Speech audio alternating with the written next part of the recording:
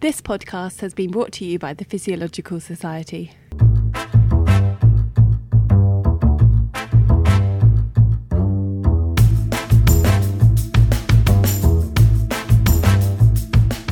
Hello and welcome to Let's Get Physiological, The podcast where we explore some of the exciting science behind the mechanisms of life. For this episode, our theme is metabolism. Now, I don't know about you, but metabolism is a word I feel I hear all the time, but probably couldn't give you a physiological definition for. It's something to do with converting food into energy, right? Yeah, so metabolism is a term that's used to describe all the chemical reactions involved in maintaining the living state of cells and also the organism. So that's the breaking down of substrates, like breaking down our food into energy, but it also involves building molecules, for example, growing tissue. And in this episode, we'll be learning about the benefits of something called brown fat. And we'll be exploring how ingesting carbohydrates during exercise may increase performance in runners and cyclists. I'm Amy Warnock. And I'm Emily Wild. Now, let's get physiological.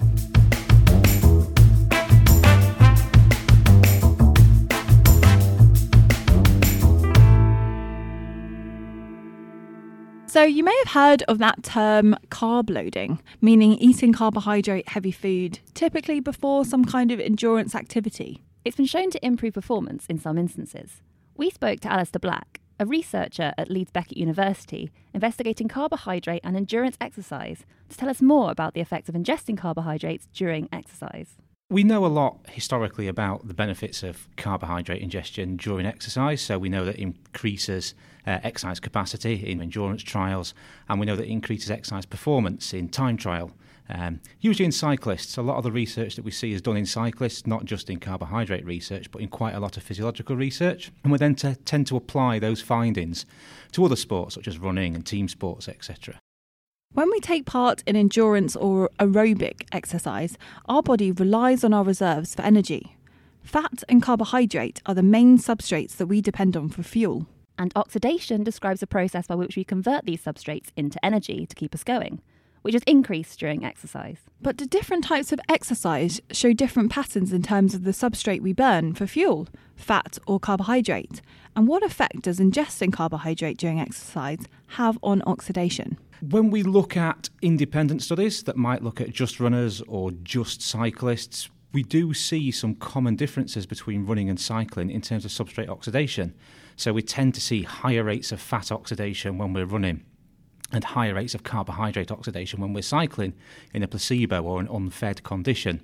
When we feed carbohydrate during exercise, those differences tend to be a lot smaller. So we see a reduction, a suppression in fat oxidation when we ingest carbohydrate, and an increase in total carbohydrate oxidation. So there appears to be a difference in substrate oxidation between sports, with running burning more fat and cycling burning more carbohydrate. And interestingly, ingesting carbohydrate seems to reduce these differences in substrate oxidation. And so Alistair and his colleagues set to investigate this in both runners and cyclists, with and without carbohydrate ingestion, in the form of a carbohydrate drink. So we had our participants who were all triathletes, so they were trained in both cycling and running. We had them to exercise for 2 hours at 70% VO2 max. They did 4 trials, one with carbohydrate and one without, in both cycling and running. And then after that, they completed a time trial. So they did a 6-kilometre time trial on the treadmill or a 16-kilometre time trial on the bike. We chose those distances to match for time to completion, because one of the things that does affect substrate oxidation is the length of time that you're exercising for. And it turns out, when we look at the data, we matched them quite well because the times were similar. So what did they find in terms of substrate oxidation between cycling and running? We didn't find any significant differences between cycling and running in terms of fat oxidation. We found that when you ingest carbohydrate, however, you do get a reduction in fat oxidation in both cycling and running. We found that exogenous rates of carbohydrate oxidation were similar between cycling and running, and that fits in with all the other data that we've seen from other studies. But we only noticed a significant reduction in endogenous carbohydrate oxidation on the bike and not on the run. Exogenous carbohydrate is anything that you ingest, so that could be a gel, it could be a sports drink, for example. And endogenous carbohydrate is the stuff that we have inside our bodies. That's our muscle glycogen and our liver glycogen as well. So they found that ingesting carbohydrates had an effect on cyclists, but not on runners in terms of endogenous carbohydrate oxidation. So what effect does this have on performance?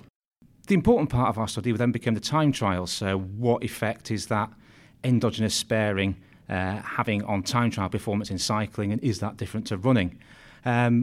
What we noticed, first of all, is that carbohydrate ingestion during 2 hours of exercise does improve subsequent time trial performance. So time trials got quicker on both the bike and the run. What was interesting again, though, was that we saw a 9% improvement in time trial performance on the bike versus placebo, and only a 3% improvement on the run versus placebo. And we attribute that to the increased availability of total carbohydrate on the cycling time trial compared to the placebo condition, whereas on the run there wasn't so much of a difference between total carbohydrate availability, so therefore the improvement in performance with additional carbohydrate was not so great. So it appears that ingesting carbohydrate improved performance in both cycling and running, but the improved performance was greater for the cyclists compared to the runners.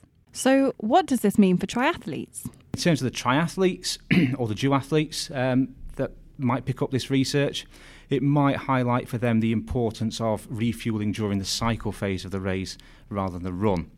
Because one of the other things that we measured, and a lot of studies have looked at, is the GI, gastrointestinal discomfort, from ingesting carbohydrate or fluids or solids during exercise. And that's usually higher in running than it is in cycling, due to the mechanical movement of your stomach going up and down as you run.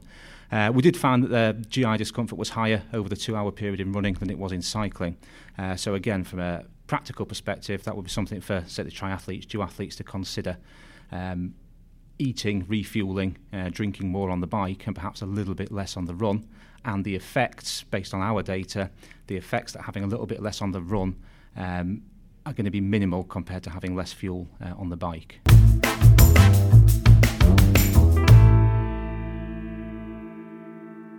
And now it's time for Physiology in Film. This is where we explore some of the physiology behind the blockbusters. So today, on the theme of metabolism, I'm going to talk about Charlie and the Chocolate Factory, or Willy Wonka and the Chocolate Factory, whichever one you prefer. Obviously, it is quite food related, so there's quite a lot of stuff I could be talking about to do with this film. But I've picked the part where Violet Beauregarde, who is quite a spoilt little lady, she is being shown a new type of chewing gum, which has 3 different courses. And she's eating through all of the chewing gum, lovely, lovely, lovely. But at the dessert stage, which is blueberry pie, the gum malfunctions and Violet basically turns a sort of purple-blue colour and then turns into a very large blueberry. Yep, I know the part. Yep, so obviously, just for starters, I'm not investigating whether people can turn into a blueberry. I think that's quite physiologically impossible. Don't hold me to that, though. Quite terrifying as a child to see that. But what I'm really interested in is whether it's possible that consuming certain foods could actually change the colour of your skin. Oh, this is a good one. Okay. So I don't know if when we were younger, 90s kids may also know, Sunny Delight was quite often consumed. Yes. Yeah, and there was that case. Exactly, there was a news story about a 4-year-old whose skin actually turned yellow because she was drinking 1.5 litres of Sunny Delight a day. Wow, that is quite a lot for a 4-year-old. Exactly, it's actually more than your daily recommended liquid intake when you're 4 years old. So she was really going for it. So first of all, obviously, yes, this is possible, and that's something called keratinosis. And so this is an orange discoloration of the skin, and it's due to an excess of carotenoids in your diet. So high levels are found in things like carrots, squash, and sweet potatoes. Luckily, this is actually harmless and reversible. But basically what happens is that these carotenoids are lipid soluble, so they dissolve in fat, and they're deposited in the outermost layer of our skin. And so the colour change when this is happening is usually most pronounced in like our palms, our soles, our knees. And it can actually look quite similar to jaundice, but the whites of the eyes do not turn yellow. So if you turn yellow, check the whites of your eyes, because if they're also yellow, you've got jaundice. It sounds like a horror film. But if not, you've just got keratinosis, and that's fine. But what I'm really interested in is I want to know if you can turn purple, because Violet Beauregarde turns purple, right? Yeah, so I don't care about orange, I care about purple. Well, there is something that can make your skin turn blue. And this is food related, obviously if you die, your skin can turn blue. Oh my goodness. And this is called argyria. And this happens if you have a buildup of silver in your body. And it can turn your eyes, skin, internal organs, nails, and gums a blue-grey colour, especially the areas of your body that are exposed to light. And this change in skin colour is permanent. Oh my goodness. And so this might happen if you take dietary supplements that contain silver or use medications or eye drops that have silver in. So this is something that used to be recommended. Colloidal silver is something that used to be in quite a lot of supplements. Now the FDA say that there's actually no proof that colloidal silver or silver salts are safe and effective, so they don't know any benefits of swallowing them, so it's not really recommended that you take them. But when you swallow silver, it corrodes into your stomach and turns into silver salt. And this then travels through your bloodstream, ends up in your skin. And when exposed to sunlight, the silver salt turns back into silver, which turns your skin blue. So it's really similar to the process that silver goes through when used in black and white photography. So yeah, it does turn out that your skin can turn a blue-grey colour if you eat too much silver-related things. So yeah, possibly true. Not going to turn into a giant blueberry anytime soon. Good to know. Yeah. Your skin can change colour depending on what you eat.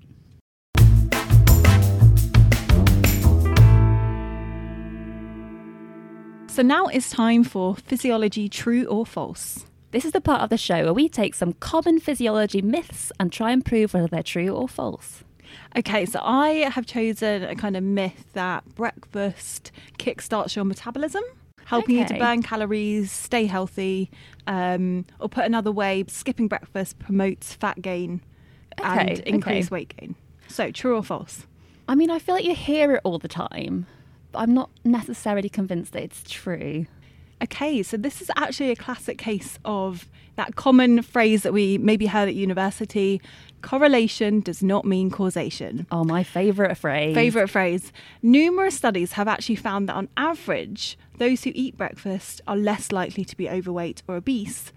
And then this has potentially led people to make the claim that eating breakfast causes weight loss or that skipping breakfast causes weight gain. Right, but maybe it's more to do with the fact that if you eat breakfast, you're not going to be hungry until lunchtime, so you'll snack less. Or maybe people who eat breakfast are on average a bit healthier. So in terms of metabolism, what seems to matter for metabolism is the total amount of food consumed throughout the day. So one study published by Kobayashi and colleagues in 2014 actually looked at the effects of skipping breakfast in a controlled environment and measured participants' energy metabolism and blood glucose. They found that those who skipped breakfast tended to compensate at lunch and dinner. So they had kind of more making up for those kind of lost calories at breakfast. And that breakfast skipping did not actually affect your 24-hour energy metabolism or your fat oxidation. Oh, interesting. So as long as you can control your hunger and sort of eat normally for the rest of the day, it's actually okay. Yeah. So this is quite good news for you breakfast skippers. But they did find an overall increase in 24-hour average of blood glucose. So this is the kind of main sugar that the body makes from the food in your diet. So there we go. Skipping breakfast doesn't seem to change your average metabolism rate during the day. Myth busted. Well done. Myth busted.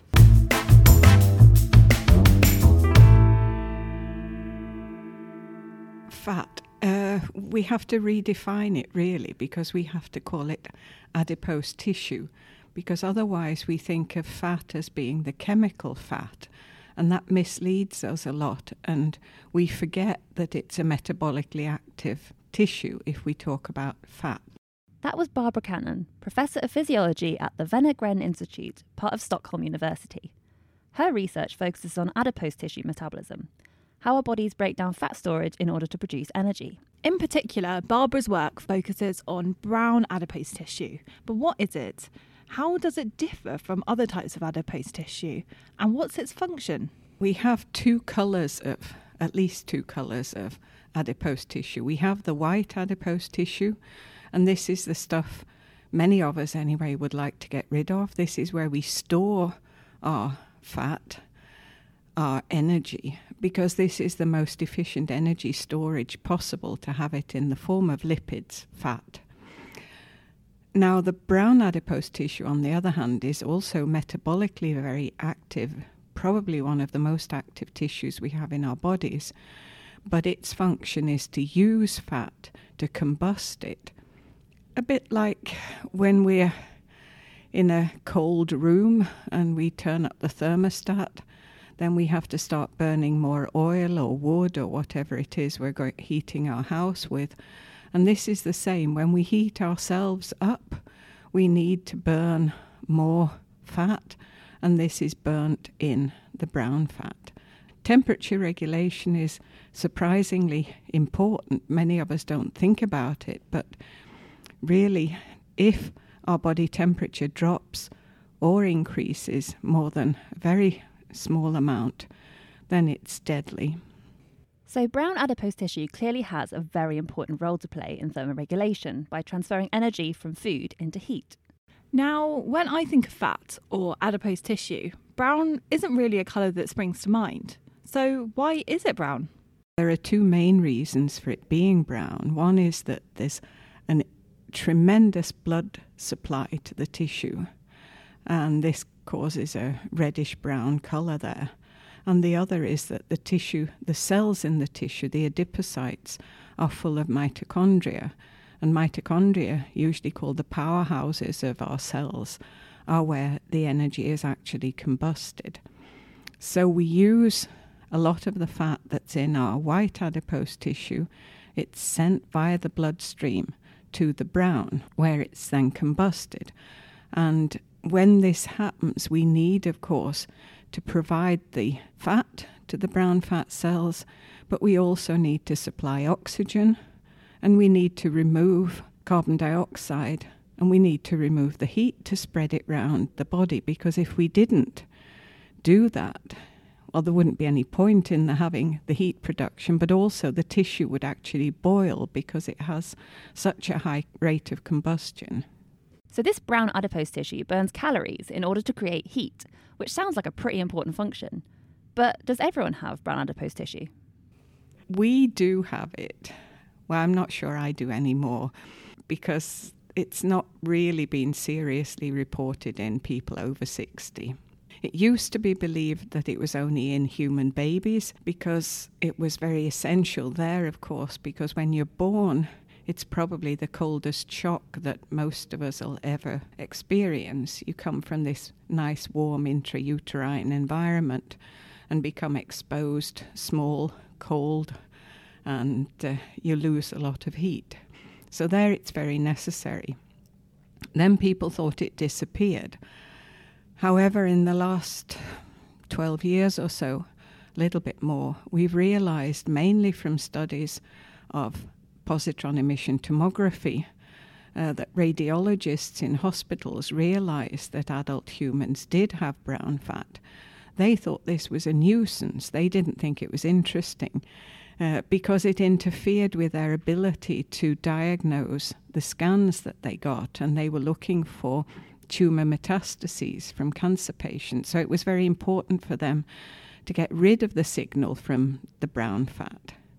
And what they then realized was that if they put the patients in a warmer environment, the signal disappeared. And they started including this in their methods. And we noticed this and realized that this actually indicated there was active brown fat in adult humans. So coincidentally, from these positron emission tomographies, or PET scans, brown adipose tissue was rediscovered, if you like, in human adults. But where can we find this tissue in our bodies? It's in our neck region, shoulders, and along the spinal cord, and along the aorta to some extent. It doesn't look as brown as it does in, say, an experimental animal, because it is rather fat-filled. Partly at least because we keep ourselves rather warm. We don't like very much to freeze. It's not a very comfortable situation. So we put on an extra sweater or turn up the heat rather than freezing. So I think nowadays, particularly now when we all have central heating, we do see a much more fat-filled brown adipose tissue than we did 100 years ago. So when we're warm, this brown adipose tissue doesn't have as much work to do in converting food to energy in order to maintain our core body temperature, meaning that it's easier to detect. But let's say we turn down the temperature a bit. Would that activate our brown adipose tissue into burning more of that stored fat in order to keep us warm? And would the volume of this brown adipose tissue change at all? It would. It would certainly activate our brown fat.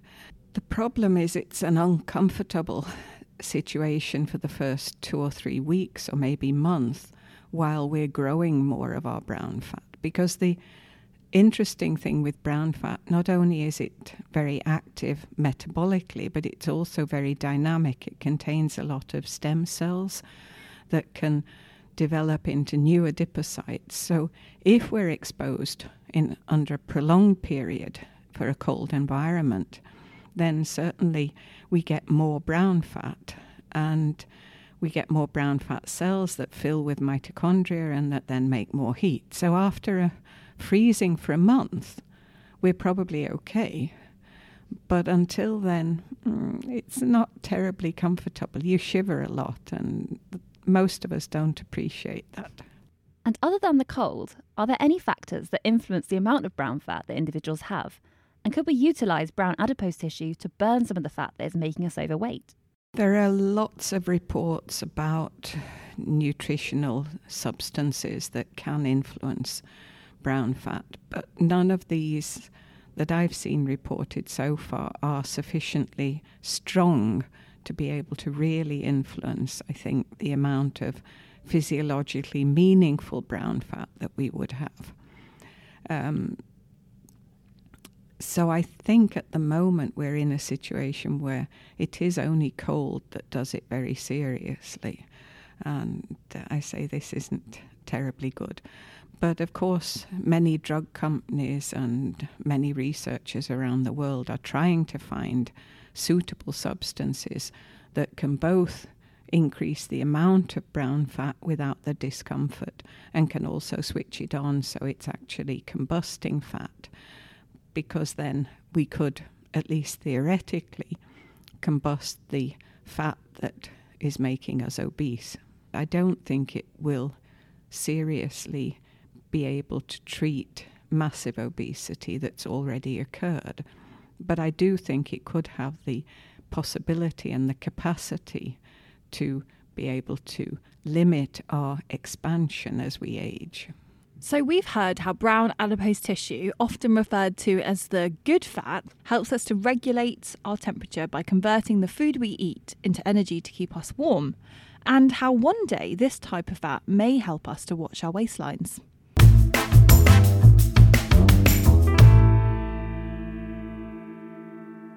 Now moving on to, oh my God, I can't believe it's a research study, but it actually is. So this is the part of the episode where we look at some of the weird and wonderful studies that have gone on in physiology. Now, not necessarily metabolism related, but food related. So okay, I will allow that. Thank you. Give me a pass on this one. So are you a fan of crisps? What a question. Or for our American cousins, Of course. potato chips. I am a fan of both chips and crisps. Funnily enough, crisps have a pretty solid reputation for being crispy, as is in their name. And there's nothing worse than biting into a crisp to find out that it's like a bit soggy and stale. Yeah. Wouldn't you agree? I would definitely agree. And that's what the study I'm going to talk about today relates to. This is all to do with our brains and how we process the crunch of a crisp. How did you find this study? Fantastic, isn't it? It's fantastic. So the study is called The Role of Auditory Cues in Modulating the Perceived Crispiness and Staleness of Potato Chips. Love it. This was done by Zampini and Spence. And basically they're looking at whether the perception of crispiness and staleness of crisps or potato chips can be affected by modifying the sound produced by the biting action.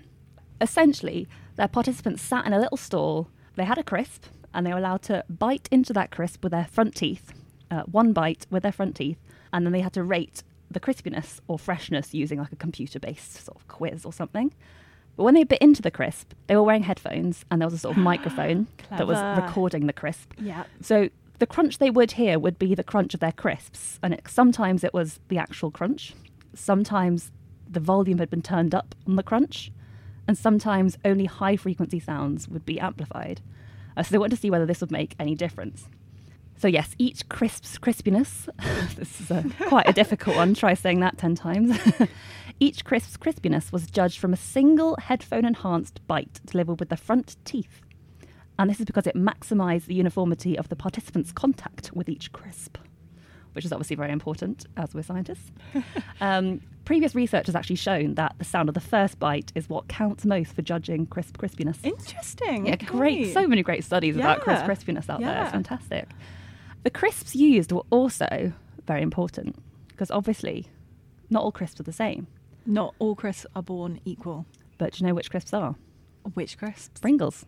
Oh, So they use Pringles as crisp enthusiasts will know, the shape, size and texture of Pringles is highly regulated.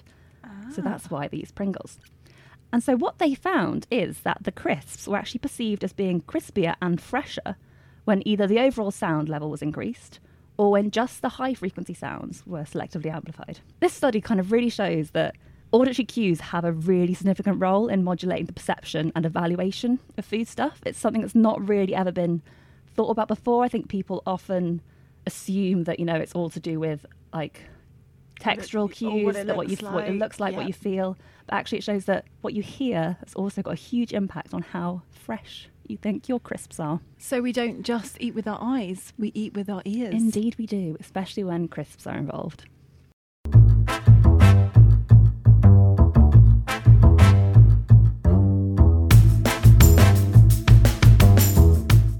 So that's all from us on metabolism. So today we've learned all about brown fat, also referred to as the good fat.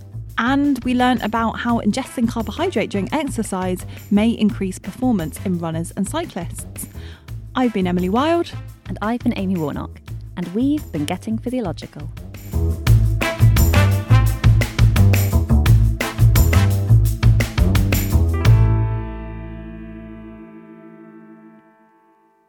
This podcast has been brought to you by the Physiological Society.